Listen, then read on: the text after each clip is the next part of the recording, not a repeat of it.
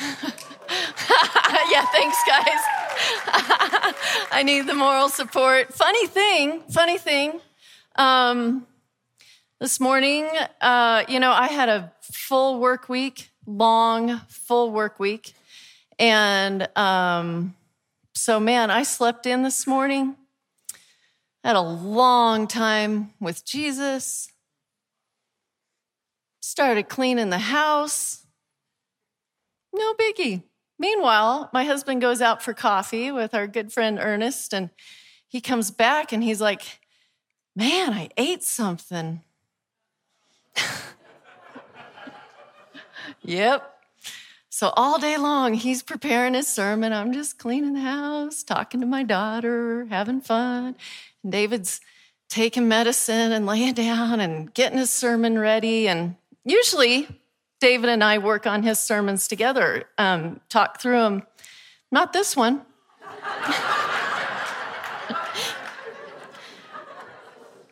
So literally, we were putting our coats on to leave the house, and it finally manifested, shall we say. So he rapidly canceled plans, and we sat down to go over his notes, and here I am. Thank you. So this will be an adventure for all of us tonight, but so much fun. Isn't it nice to know that we have a God who is present and with us as a body? We don't need the professional pastor, although he's pretty incredible, I have to say. We just need each other. And we need the Spirit, and we need his scriptures. And we have all three, so I'm confident God is going to meet with us tonight. You know, the other funny thing is, at some point in the day, he asked me to come pray for him, that God would just heal him. So I went in there, laid hands on my husband, prayed for God to heal him. Didn't work. And so later in the day, as he was realizing, after he had thrown up, I started praying again. I said, Lord, you know what? You could have healed David in that moment. I know it. So the fact that you haven't done that means you have another plan for K2 tonight. And I'm just praising you because we know you and we're not worried about this. So he gets on the call with Jason Dunn. He's talking to Jason Dunn and figuring out who's going to do the sermon. And he comes back and he says, it's you. All I could do was laugh out loud and say, oh my, yep, that's how it works. Okay. So pray with me, and then we're going to just jump into God's word together. Father, thank you so much for this great group of people. Thanks for my sweet husband who obeys you and loves you and serves you with his whole heart. And that we in this room have no doubt of that. We're so grateful for him, and just pray you would comfort him. Thank you for his confidence in me, his trust in me. I just pray you'd bless him 100-fold tonight. And I just pray, Spirit, that you would be the teacher tonight. That's your role. That's who you are. And so we trust you to teach each one of us as we listen and walk through this together. Thanks that we can pray in the name of your Son. Amen. So I do have his notes here. We're going to walk through his notes on 1 John 5, 1 through 5. I do get to skip some of it because he said, just skip that whole part. I studied so hard to understand that. We'll do that later. So praise God. But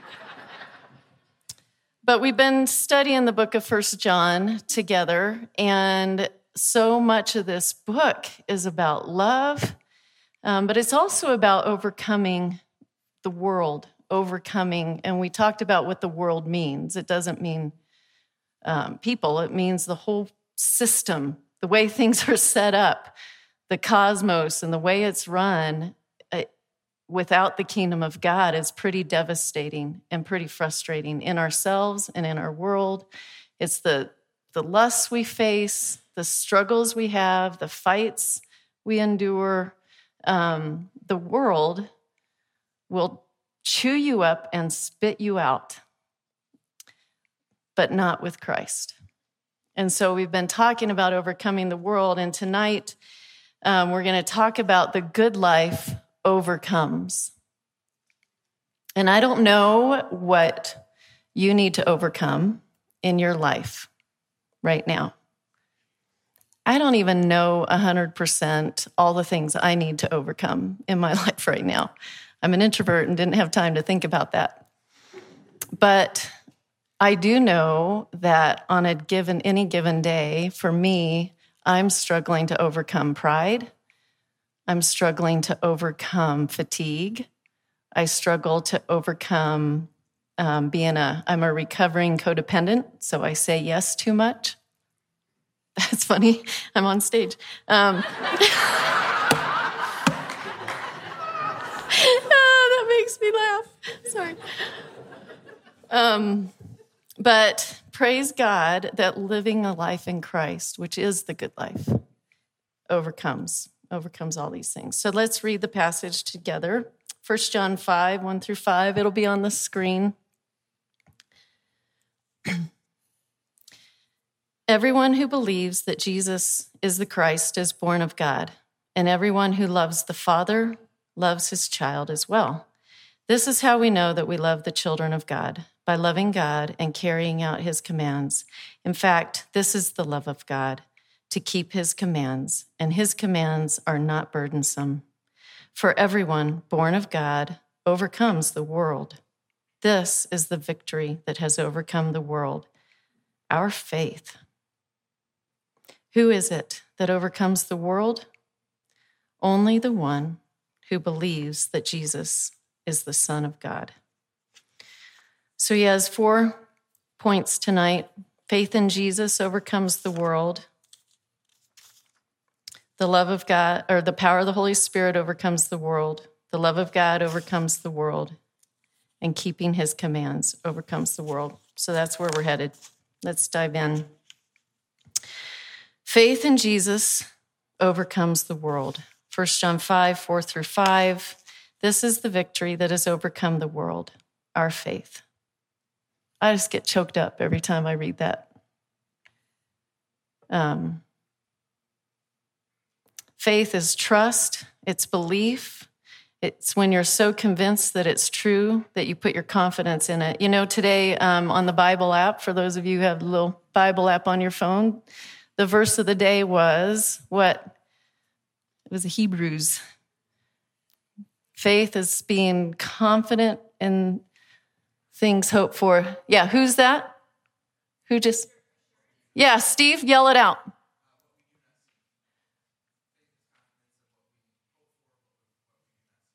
Faith is confidence in what we hope for, certainty of what we don't see. That's faith. And, I've been reading in the book of Samuel in my time in the Word, and it's just really struck me today. One of the things that struck me is that King David, before Saul was dead, he's running for his life, and Saul's trying to kill him so many times. And there were so many times when God Saul was right there and David could have taken him out. And his young men who were with him were like, kill him now, we're free. And David wouldn't do it. And over and over again, he said, how dare we raise a hand against the Lord's anointed? And what's been hitting me is David believed to his core that Saul was God's anointed, even though he had already been anointed as the next king. And he believed that no man should lay a hand to the anointed one of God. He believed that so much that it shaped everything about him. Every choice he made, he honored Saul. He honored Saul's family, but he was really honoring God, the one he trusted in. And I just have been thinking about, what do you believe so deeply about Jesus that it's just every decision you make? You just know that you know that you know. What is it? There's a lot of things, I think, in our lives. And that example from King David is just one. But faith has a way of shaping our lives, and it is what helps us overcome the world.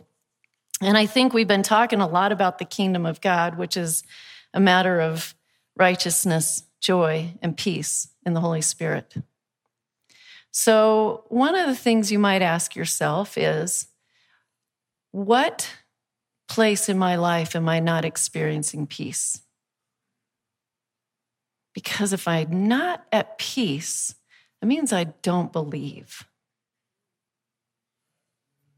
The specific faith that overcomes the world is that Jesus is the Son of God. 1 John 5:5. Jesus is the Son of God. If you have put your faith in him and you've trusted him, we're going to talk about this, you keep trusting him. But if he's the Son of God, then there is nothing in heaven or earth, nothing on any given day that can separate you from his peace if you believe. You have to keep believing that Jesus is the Son of God. And we'll talk more as we get through the sermon about how that works, but just a little self-check. If there's no peace, no shame, but maybe you're not believing something about Jesus and who he is. Where are you not experiencing joy? Maybe there's something that you're not believing about who Jesus is. Where are you not living rightly? It's okay. There's no shame for those who are in Christ Jesus. But maybe there's a lie the enemy's told you, and you're not believing something about who Jesus is. You see, when we keep working the fight of faith to believe who Jesus Christ is, when we do that, we overcome anxiety, we overcome fear, we overcome dread, we live in joy, we live in peace, we live rightly because Jesus lives in us. So let's keep going and get to those things. The word believe in this scripture in 1 John is in the present tense. I love that he put this here for me, which means it's a continuous action. If you look at the Greek, actually translated into the English, it would be keep on believing, not just believe. Why that matters is that many of us would say, I do believe, I have believed that Jesus Christ is the Son of God. I did that when I was 13, or I gave my heart to him when I was 45. But since it's in the continual present tense, that means the only way you overcome the world is to keep believing. And it's a fight, right? Fight the good fight of faith. We fight every day of our lives to believe that Jesus is the Son of God, that he's good, that he's the exact representation of God's nature in the flesh, and that he is sitting at the right hand of God, interceding for us, our advocate before the Father, full of goodness and truth, and that he has sent his Holy Spirit into our hearts as he promised. What a great God he is. Revelations 12:11. Yes. They overcame him because of the blood of the Lamb and because of the word of their testimony. This verse has always confused me a little bit. And testimony, I know in this culture here, historically, in the LDS culture, testimony means a certain thing. But I think it's a full-bodied word in the biblical text. It's a story. It's an eyewitness account. It's not something that we're saying by hearsay. It's not something that we're saying because we're supposed to. It's not something we're saying about when we were 12 years old and God moved in our hearts necessarily. It is a story and an eyewitness experience that's ongoing. How are you today an eyewitness to the work of Christ as the living one who rose from the dead? This is how we overcome the world. And I asked David, I said, so how does having a testimony help me overcome the world? And he just shared with me, he thinks it's not necessarily telling our story that helps us overcome the world, although that's important. It's actually, if you have a story, it's easier to believe. If you've taken Jesus at his word and stepped out in faith and he's done something, that changes you. When you see God provide for you and you had nobody else to turn to, that changes you. So having a story, having a testimony, we overcome because Jesus died for us, the blood of the Lamb, and by the word of our testimony, because we have experienced him in our own life, in the flesh. So, church, keep trusting, keep believing. John 16:33, Jesus said, I have told you these things so that in me you may have peace. In this world, you will have trouble. But take heart, I have overcome the world. The living one who overcame the world, who never acted harshly without reason. He was pretty harsh with the Pharisees, but he didn't respond to sin like that in people who are repentant and merciful. He was so holy. And according to the scriptures that we say we believe, when you put your faith in him, he then gives you his very spirit to live inside of you. And so the Holy Spirit, the one who overcomes, is in us. And we can overcome because of him. All right, let's move on. Number 2, the power of the Holy Spirit overcomes the world. Oh, that was a nice segue. Can you tell I don't know where I'm going? All right. 1 John 5:1, everyone who believes that Jesus is the Christ is born of God. 1 John 5:4, for everyone born of God overcomes the world. I remember the day I was born of God. I grew up in the church. My mom wouldn't let me take my first communion until I could share the gospel with her and tell her what it meant. So I knew it. And I knew I loved God. The God who made the mountains is the God I wanted to know. And I loved him. And I prayed all the time.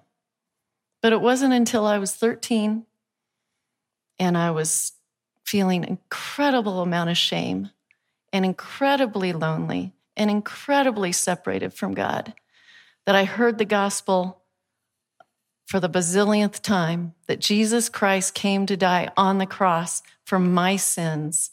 And somehow I believed and it changed me. And I gave him my heart. And I have never been the same. I have continued to struggle at times in my life with sin, but not shame. He set me free. And by his grace, I follow him. We follow him. It's the one who's born of God who overcomes the world. Are you born of God? Not do you attend church, not are you a good person. It's not about that. But has the living God forgiven you for your sins because his son paid for them and has come to live in your heart? And the very seed of God, his DNA is in you, and you are a new creation, born of God. That is the faith that overcomes the world. And if that's not describing you tonight, anybody here, anybody online, please don't let the day end without saying yes to the Spirit of God. We want to pray with you. We want you to receive Christ. In John 3, Jesus was saying it this way in a wonderful late night clandestine meeting with a guy named Nicodemus. Jesus said to him, I assure you, no one can enter the kingdom of God without being born of water and the Spirit. Humans can reproduce only human life, but the Holy Spirit gives birth to spiritual life. Are you tired tonight from trying to live a spiritual life without being spiritually alive? Jesus is the only one who gives eternal life. So we continue to overcome the world because of this. His action step here in David's notes, he just says, ask for help.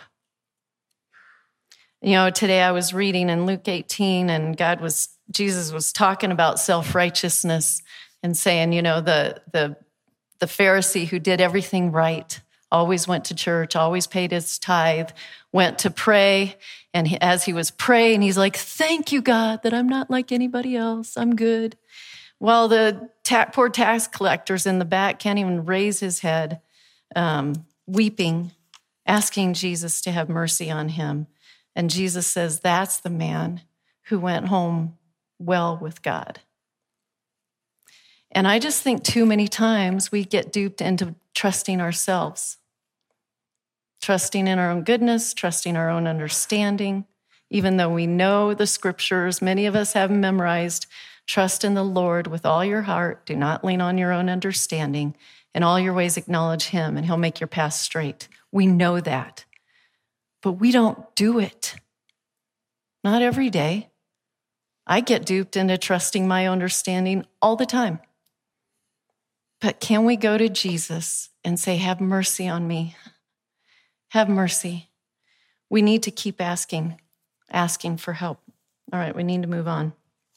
Third, the love of God overcomes the world. 1 John 5, 2 and 3.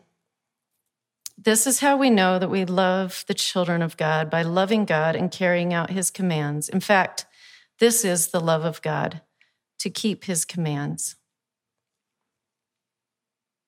All right, I'm going to ignore the notes here. Sorry. They're good, but he would teach them much better. The love of God is to keep his commands, and we've been talking about this. So this whole point that David has here is the love of God overcomes the world. We've been talking about this. How do you know that Jesus is in you? Because you love. God loves. What are his commands? Love God and love others. These are his commands. This is what overcomes the world. But again, and we've beat this over and over again through this book, it's not my human love that overcomes the world. It is only the love of God, his kind of love that loves without condition and without fail. That's the love that overcomes the world, and that love he has poured into our hearts through the Holy Spirit that he's given us. Romans 5. So how do we keep his commands, though? It's pretty general to say just love God and love others. But you got to know his commands. I thought of a few. Don't be anxious about anything. Rejoice always. Pray continually. There's one here, and I was just going to read a whole list of them here in Romans 12. Abhor what is evil. Cling to what is good.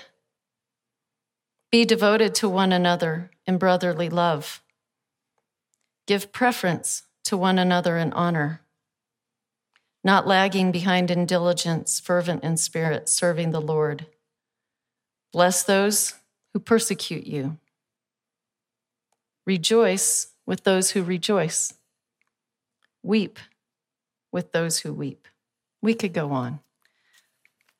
There are a million commands in Scripture that are life-giving if we will just do them. And one of them, I'm just going to, okay. Am I going to say this? I know. Because the next point, I am going to say it in a minute, but the next point is keeping his commands overcomes the world. And so I'm just going to move right into that since we just talked about it. 1 John 5, 3 and 4. In fact, this is the love of God, to keep his commands. Okay, I already just said that. And his commands are not burdensome, for everyone born of God overcomes the world.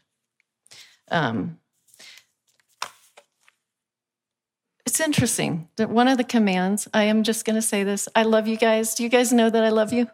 Okay, all right. It was really interesting to me tonight as I sat here and we had the open mic, and Chloe was basically begging for somebody to get up here and say something. Here's what I know about you guys. I watch you love on each other week after week. Since we moved into this building, Saturday nights, people are here way late, hanging out and talking. I see it. We're told by the living God to encourage each other daily. That's one of the commands of God. Do you know that's how you love? So I just got to say, I'm puzzled by the reticence to getting up in front and encouraging a brother or sister in Christ. I don't get it. Every week, I can sit there and think of 100 of you. I'm barely leaping out of my skin to get up here and talk, but I'm the pastor's wife, and I can't get up here every week. It's for you. 167 is for you. Every one of you. We should be holding people back because we don't have enough time for everybody who's wanting to get up here and share what God did in their life or how somebody has encouraged them. Why are we so stingy?